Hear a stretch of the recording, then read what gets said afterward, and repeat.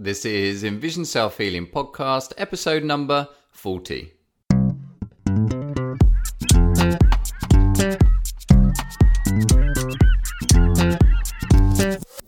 Hi, I'm Will Fuller. And I'm Richard Miller. And we are the co-creators of EnvisionSelfHealing.com and are dedicated in helping you improve your eyesight and quality of life by taking healing into your own hands. The topic of the week this week is Overcoming Barriers to Natural Vision Improvement, Part 1. And in the question of the week, we have a question on Facebook where someone has been experiencing a variation in their vision from 2020 to 2070, and they're wondering how to actually test their vision improvement. So, Richard, how's the world of self-healing been treating you this week? Well, I went to my ophthalmologist for the first time. Well, to a new ophthalmologist, actually, for the first time in maybe 6 years. I'm not sure. Nice. I wanted to have a doctor at my to be able to look at my eyes and be sure nothing is changing, that hopefully things will be going in a positive direction, just to have a baseline. And I hadn't seen this doctor in maybe 15 years. Okay. So, all my records, of course, were gone from then. And then I had a doctor in Seattle for a while that I saw, and of course, I would have to come up with those records. This is all the complexities of actually doing all of this. Yeah. And and he was a very progressive, this particular doctor is very progressive in ophthalmology, which is kind of an oxymoron a little bit. In our world, anyway. Yeah. That's our bias, anyway. That he believes in nutrition, he believes in eye exercises to a certain degree. Mm-hmm. But it was an interesting experience because here was probably one of the most progressive ophthalmologists in the country, is my guess. Yeah. And yet I hit all of these barriers with him. I hit what I'm now calling sort of intellectual glass ceilings. The way women talk about, having a glass ceiling that they can't be promoted above. Mm-hmm. I was discovering all of these barriers to my improvement, essentially, that he kept coming up with. For instance, one of the reasons I went there was to discuss stem cell treatments that are now becoming in the news for my condition and other conditions. He was good at that, and we discussed China, and I guess now the Chinese government has actually stepped in and tried to control, because they're like, these stem cell clinics are popping up all over China, and the government finally got concerned that they're sort of like back in garage level stem cell treatments. I'm not sure. So anyway, we discussed that, and I guess they're doing them in Germany now, he said. Okay. Things like that. So that was useful, and we had a good discussion. But then we hit this point where he said, well, your condition is hereditary. Ergo, they will do nothing for you. Wow. And it was just like he just sort of like made this proclamation. Yeah.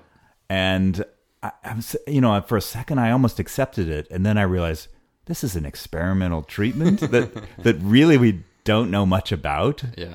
And for him to say, I know you do not, it will not work for you, seemed a stretch to me, a real leap, and kind of creating this. And I could see how the average person going in there would go, oh, doctor says it won't work for me. So it doesn't work. So it doesn't work.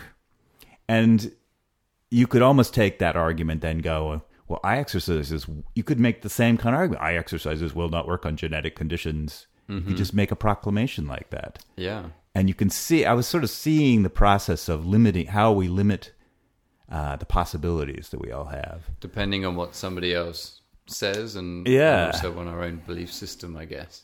Yeah. What we knew from the past. Yeah. And he was making statements about stem cell treatments that I could tell he really didn't know, but he was sort of like, in his position, he's expected to provide definitive answers. Yeah.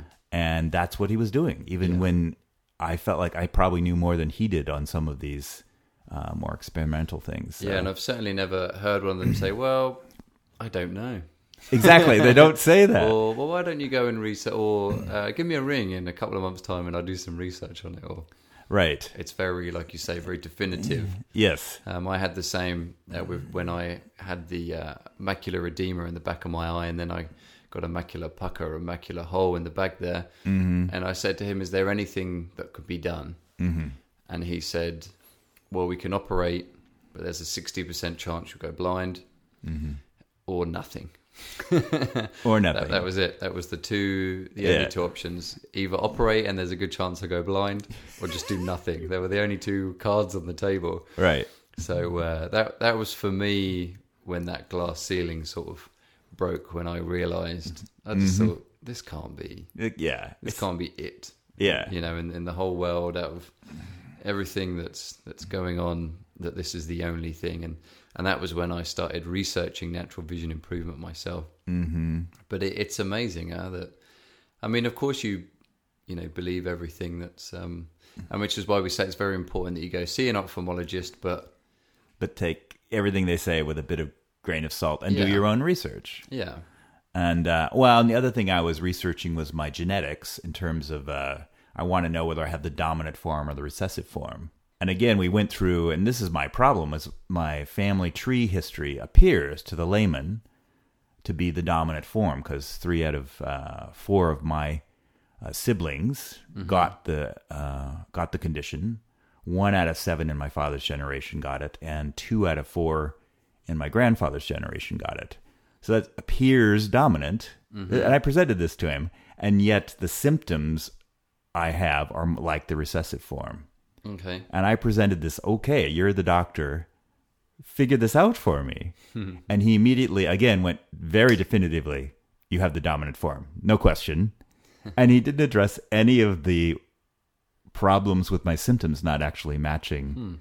And again, I felt like, well, okay, he's right. But then I'm like, well, he's not a geneticist. Maybe I should question what he's saying here. It was just a lot of those kind of experiences. Yeah. And he did the same thing with nutrition a little bit too. Like, because I have hereditary condition, nutrition will not work. Things like, definitive statements like that. And are you getting a definitive test done to see whether it is dominant or recessive? Right. I did finally. I mean, he made such a statement of, you definitely have the dominant. He was ready to walk away from that question. And it took everything I could to say, there is a test out there, which there is now. I want to have that test.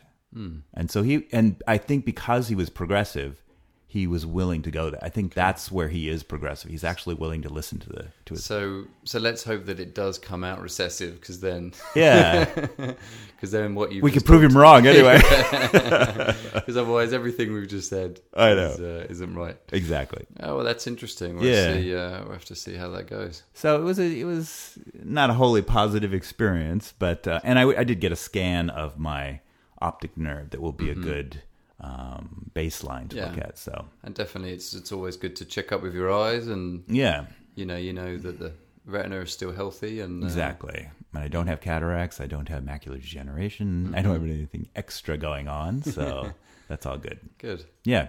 And how about you?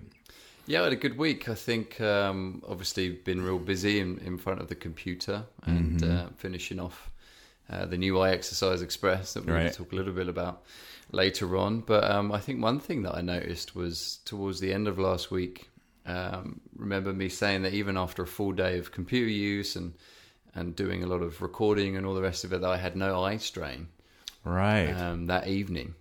And it's sort of starting to dawn on me the more I move away from eye strain and just fatigue, because of what the visual fatigue does to me. It makes me tired a lot of the time. Is that it's starting to make me realize what it's like to not be tired and not have that visual fatigue all the time. And it's a really nice feeling. Yeah.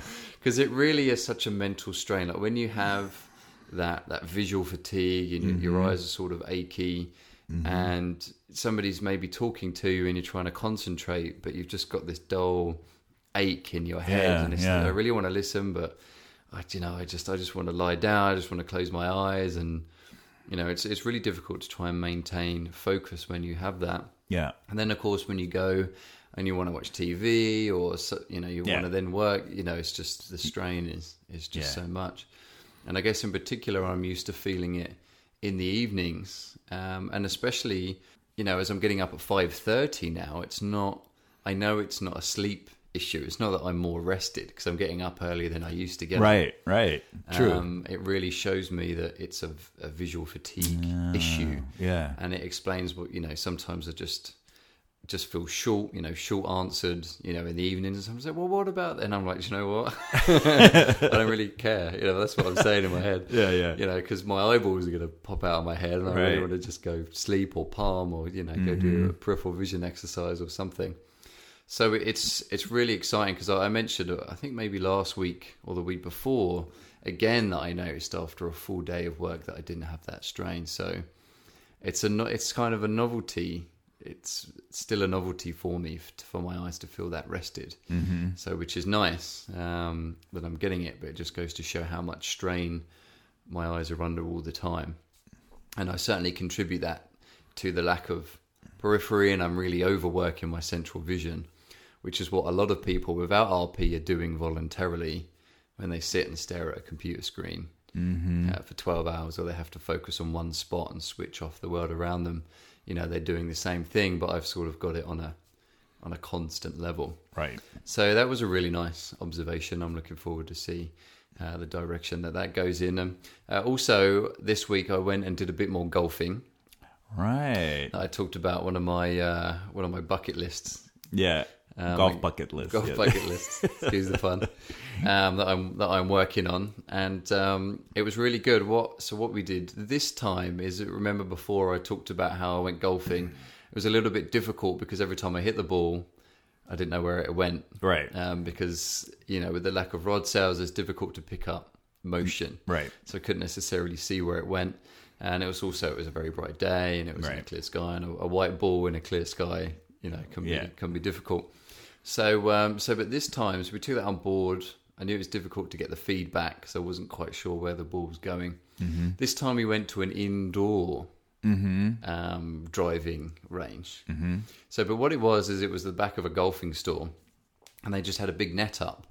And then what you do is you hit the ball, but there's a laser that picks up everything on when you hit that ball, and it displays it on a screen. Wow, that's great. Where the ball would go if you had hit it. Oh, that's great. So obviously it's not like the real thing, and I'm not encouraging people just to to not go outdoors. But the thing here is that acknowledging your challenges, acknowledging your barriers, which is what we're going to talk about in a little bit. And then instead of being, I can't see the ball when I hit it, I'm never going to play golf. It's how can I adapt to this situation, other than the exercises, what can I do that makes this possible? And of course, indoor golfing, I can practice as many times as I want, keep hitting the ball, other than a couple of people that I nearly killed with the golf ball flying off at different angles. Luckily, there were some wooden barriers in between us. At one point, got a little bit hairy there. Really? And other than also, it was actually a golfing store, and the idea is that you use these things to practice with a golf club before you buy it. Right. And I was using it just to train with. So the only other thing is people walking by, watching you, and of course, I was just awful. Yeah. So, I don't want to buy those golf clubs. Yeah, that guy. But I was really pleased because it was interesting. The first half an hour I was doing pretty well. The nerves weren't there like before because it was the second time I was doing it. I'd had time to, practice in my head, so to speak. When you do an activity and then you leave it for a while, you carry on doing it even though you've left it. And there wasn't the pressure of other people by the side of me or, anything. It was just me, the ball, and a net. So it was not a net as in the woman a net, but a net in front of me. Yeah. And so it was really good. And then the fact that I had the screen to tell me what direction. So what it meant is that I could really get my technique down. So the first half hour was good. And then for about an hour, I was just awful. Like I don't know. Oh, you were experimenting maybe or exactly, something. Yeah. Also, apparently, this is also the game of golf. Yeah. Somebody once said to me, I said, I've just started golf. And because he has played a lot of golf. And he said, are you at the point where you're still enjoying it, or is it annoying yet? I thought, And I understand what he's saying now, because it just takes the smallest thing to put you off the game. Yeah. And it was because I was trying to get this technique. And then at the very end, just when I'd sort of given up, I started to feel the rhythm in it, and I started hitting it straight. And, the pressure was off. Some people had left. I was allowed to just focus on it. And you weren't overthinking it anymore. Exactly. At that point. Yeah. and was just hitting the ball pretty well, and I started feeling good. So I came away, even though it's my only second time golfing, feeling positive about it, and even though it was difficult the first time with seeing the ball, I really feel like I've met my challenge there, and I'm looking forward to just practicing, getting the skill down, and then hitting the golf course at some time. But just accepting that I might have these limitations. I just have to take it a little bit slower than other people might, but in the end I still get to enjoy a good game of golf. And I've got if you check out Facebook now, you'll see a picture of what I'm talking about, of the computer screen and the laser machine and the net and everything. There's a picture there of my golfing coach hitting the ball off into the distance. Well, you have a good coach. You've lucked out, really. I did. Yeah. I did. And he didn't pre-plan us going to this laser machine at all. It just worked out that where we were was in the area. So great. So I was really, really pleased about that. Certainly some lessons to be learnt. Yep. Okay, great. Well, it's a good time to move on to topic of the week.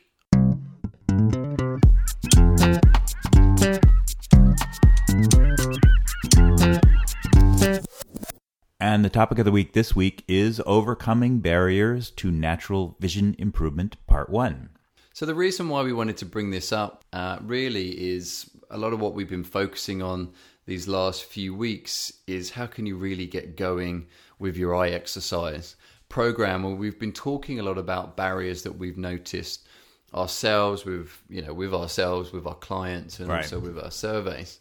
But what we're talking a little bit more about today is identifying your own personal barriers, right, and then figuring out ways of overcome it. And obviously, it's an important thing to overcome. Yeah, because it seems like a simple thing to say, well, I need you to do eye exercises. I'll just do that. And then when you try to do it, it's sort of like playing golf. You discover, if you try to do it, you discover all the problems of just how simple it looks. It isn't so simple. Yeah, that you're going to hit all these barriers that you hadn't anticipated. Yeah, a lot of them are secret barriers, things that you would never even thought of. Yeah, that when you start digging deeper, you start figuring out, what's actually going on, what's preventing you. And I mean, it's just a nice practice to do with anything new that you're trying, really, even exercise. But in particular, we're saying here with the eye exercises, because it is not commonly practiced. You really have to do it off your own esteem. Yeah. Certainly nobody is telling you to do them. It's a bit like I've decided to lose weight. It's not that different in some ways. And you kind of, it sounds simple, right? But we all know how complex that really is. How psychological and all the body image stuff, there's so many different sort of hidden barriers that I think we all now know for weight loss that they're there. People could enunciate them. But in eye exercises, there's a similar kind of sort of hidden barriers that you will encounter. Yeah, and I think we're also less likely, because of doubt that we'll talk about in the next episode. In this right now we're going to talk about that.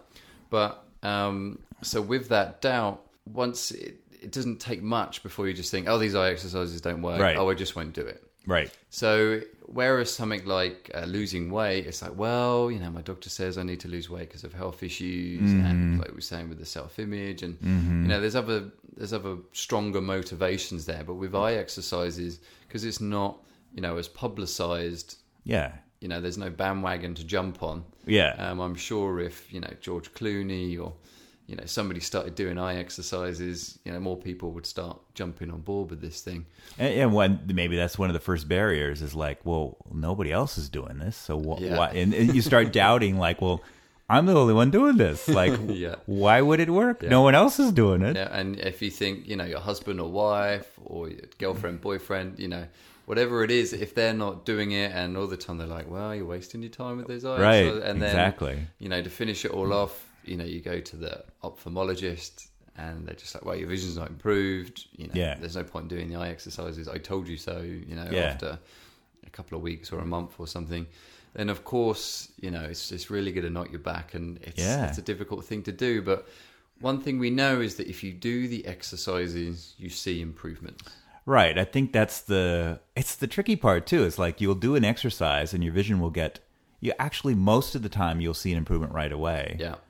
And the trick is actually believing that if you keep doing it, your vision will get better over time. Yeah. And that's what everybody questions. Uh-huh. Actually, they probably question that it would ever even do it at short term now I think about it. Mm-hmm. But you at least can see that benefit right away. But then the doubt is, can I really do this over time? And it's like we keep pushing it back. The yardstick always keeps going back to the begin with. It's like, eye exercises, they don't work. Yeah. And then you'll do one and I do see a little bit better. But it won't do this. And then you do that and then it's like, wow, this might have happened, but it's definitely not going to. And it just keeps going. Yeah. So you've always got these reasons to not do eye exercises. And right. what we're saying really is to try and compile a list. Try and find those barriers. What just list your top 5 reasons why you're not doing the eye exercises. Right. And we've certainly got a couple of ourselves. Yeah.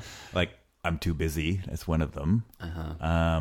I guess we don't have doubt because we have researched this pretty thoroughly. Well, but in the beginning. Well, in the beginning, you're right. I guess I'm fortunate. I'm somebody that dives straight in. When I found out about Mir Schneider and how he had overcame his blindness, then I was on that bandwagon. Right. I was there. I brought all his books. I was reading all about him. I started doing the exercises. But I guess with me, because my eyes are degenerative, right. I've always got to keep working that much more. Mm-hmm. So it's even more important for someone like myself to keep doing this on a long-term basis. So it's even more difficult to keep going, to keep removing all those barriers, because there's I've been doing it for 6-7 years now. So there's always new barriers as well that you have to keep removing and going with. Well, and for me, I mean, even going to this ophthalmologist this week, you can see the introduction of doubt, like heredity. Like, well, maybe because it's hereditary, it won't improve. Mm-hmm. And in my condition too, there are these. Well, it's similar to you. I have these cells that are they dead? Are they dormant? Are they in between?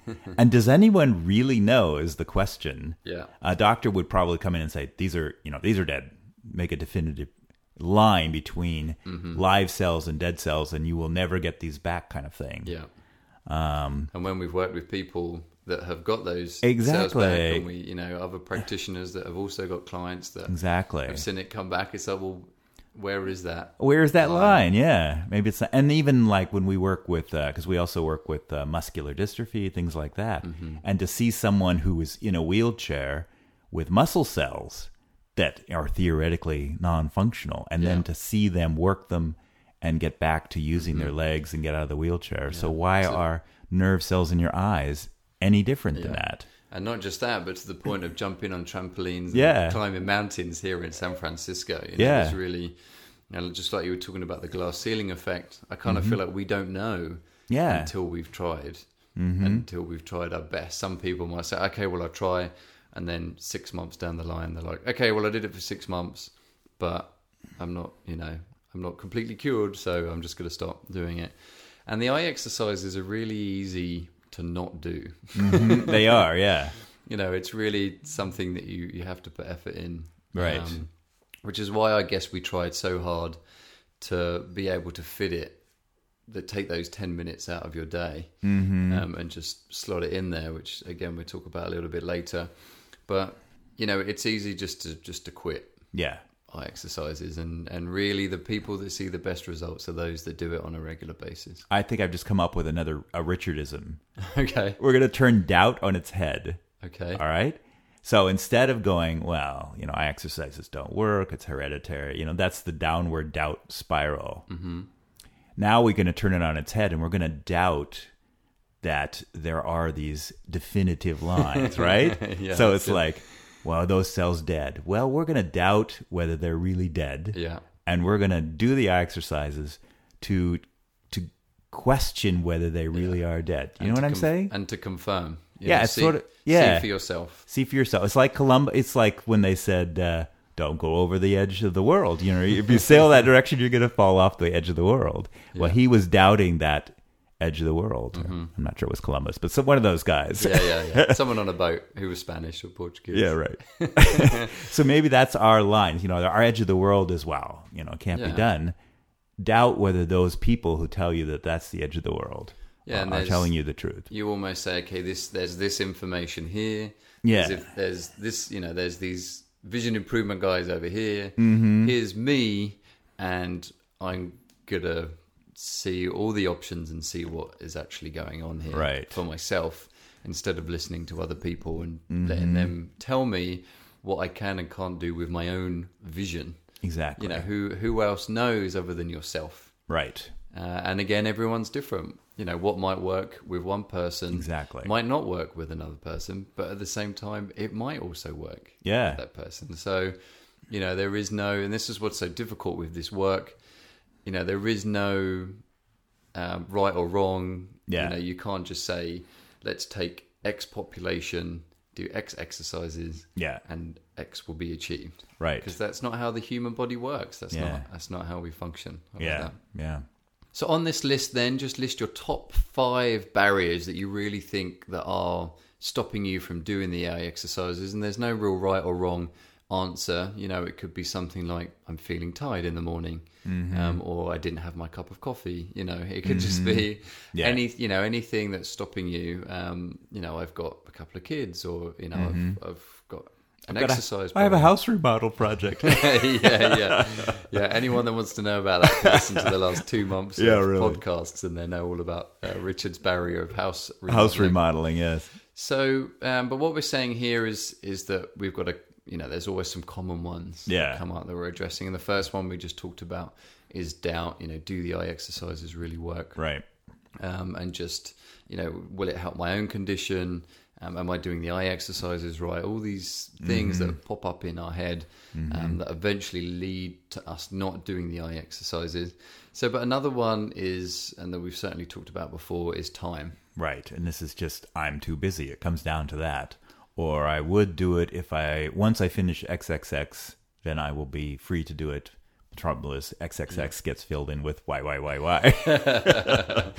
So, and I certainly noticed it, like even the other day, our listeners will know that I've been getting up at 5:30 in the mornings, so I get that extra bit of time to do my eye exercises. I'm getting up at 6 now. I just realized that in order to do the exercises at 7. But So, but one thing I noticed this week, because I've been working like a busy little beaver, is the eye exercise time started getting shorter and shorter, and my work time started getting longer. So I started feeling, even though I was getting up earlier at 5:30, and by the end of it, I found myself just doing work and being like, I'll do my eye exercises a little bit later. Yeah. So, and I guess that comes part of the priorities that we'll talk a little bit about later on. You talk about creating a priority list, but I mean, for myself, if I say I'll do my exercise later, I never do. Yeah, that's been my experience too. The day takes over and it's very difficult. Yeah. So, but one thing that we certainly encourage people is to try and find those time slots. So for me, it's first thing in the morning.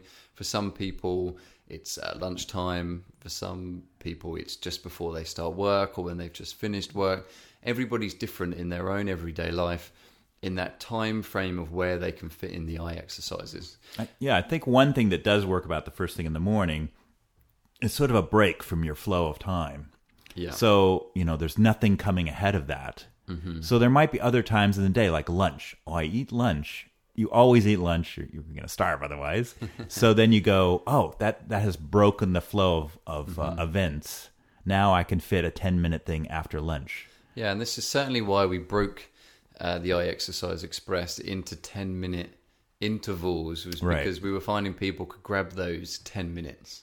So even if it's say eye rotations whilst you're brushing your teeth, right? So you would listen to the eye rotations exercise, press play, you do your eye rotation, you brush your teeth, and then you've done your 10-minute eye exercise. And it wasn't a barrier, it wasn't a real effort. You didn't have to go too much of a challenge to actually do it. It was just sort of there. It was part of your day.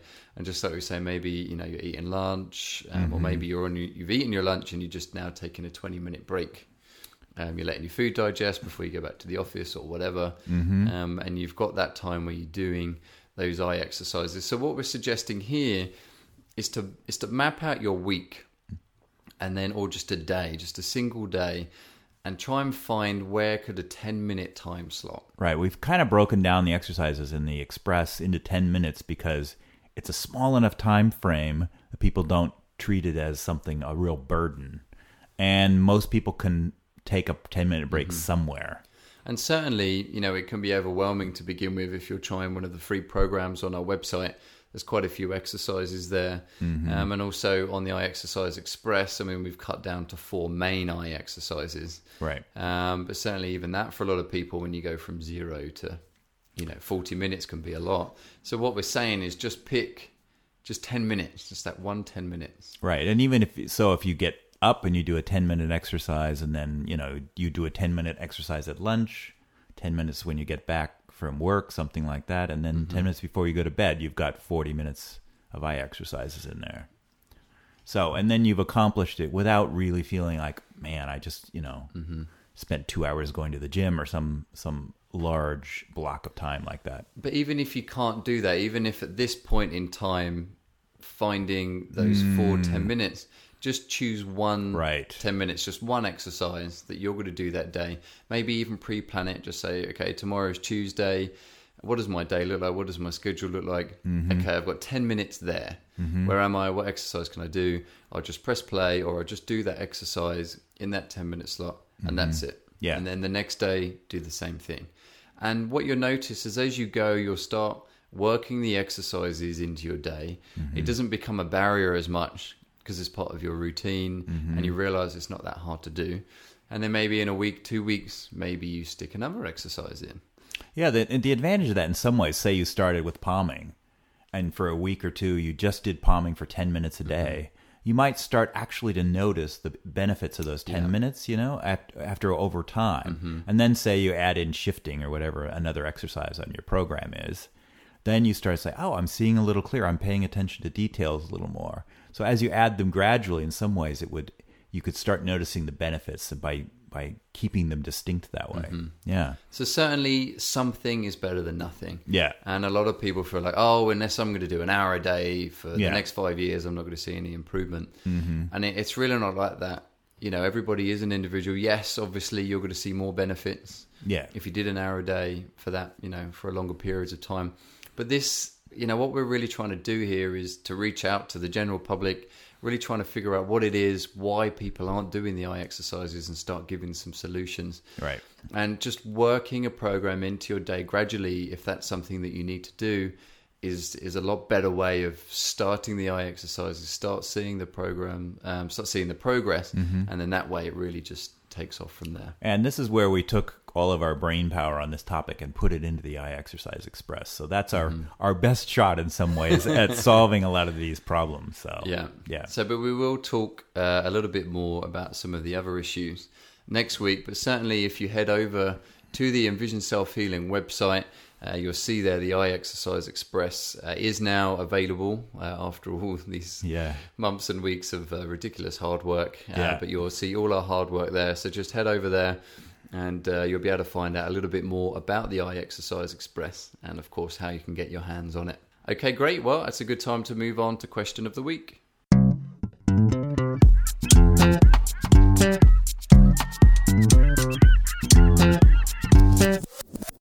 And the question of the week this week comes from a Facebook fan. Is that what they're called? Yeah, they are called fans, aren't they? They are, yeah. And could you read the question this time? I will do, yeah. It's a long one. So it says, hello, Richard and William. I have a question for you. When I look at an eye chart, my eyesight varies between 2020 and 2070.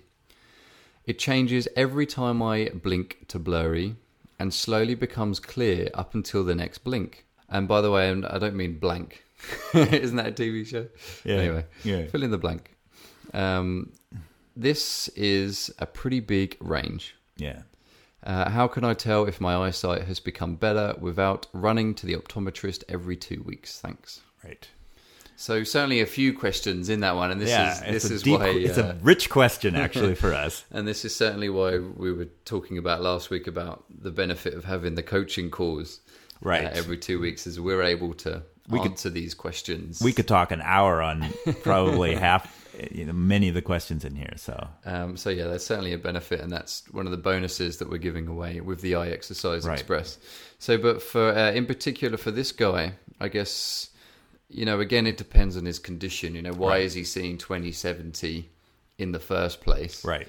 and why is he coming down to 20/20? Now, my initial thoughts that this is what we've talked about before, which is flashes of clear vision. Right. I think we could assume that this guy probably has nearsighted has myopia, and probably his uncorrected vision is 20/70. Yeah. We're making some assumptions here. Yeah. And that his flashes of clear vision are taking him to 20/20, as you say. So for me, that's great. Yeah. Because it proves that that's what the eye is potential. The potential there is still 20/20. And this guy is relatively young. So, unfortunately what happens is when you wear glasses, you sort of start concreting the 20/70 vision. Right. And you start moving away more and more from that 20/20 vision. So that's why, we try and encourage people as much as possible to start weaning themselves off their glasses. And then, the eye can exercise more, and then it starts becoming better and better instead of worse and worse. And then the flashes become longer, and when he blinks, he would be seeing maybe like 20/60 when he blinks as opposed to 20/70, and it would gradually get better over time. Yeah, and so, and by blinking you mean the worse vision at the top worst end vision, of the scale, yes, right? yeah. So, but for us, the flashes of clear vision, this is very common in a lot of people when they start doing the eye exercises, that the flashes of clear vision is your potential. That's what your eyes could be. Now, you can force that under strain. Right. Something like central fixation, where you stare, maybe you squint as well. You really sort of try and force that vision in your eye, and it is possible to see that 20/20 for some people. Right. Now, for some people, you get a flash of clear vision because your eyes are nice and relaxed. Right, which is more typical of me, Which is better. That's kind of, we want that. But it is possible to force that. So the idea is that eventually, when your eyes are relaxed in the natural state, when you're blinking, that's when you start seeing the 20/20, when it's in its more natural state instead of the foreign, strenuous state that he's the experiencing. stressed state. And the other reason we don't encourage becoming attached to that way of seeing clearly is that it's a stare. It's you're actually resisting blinking, which we encourage blinking.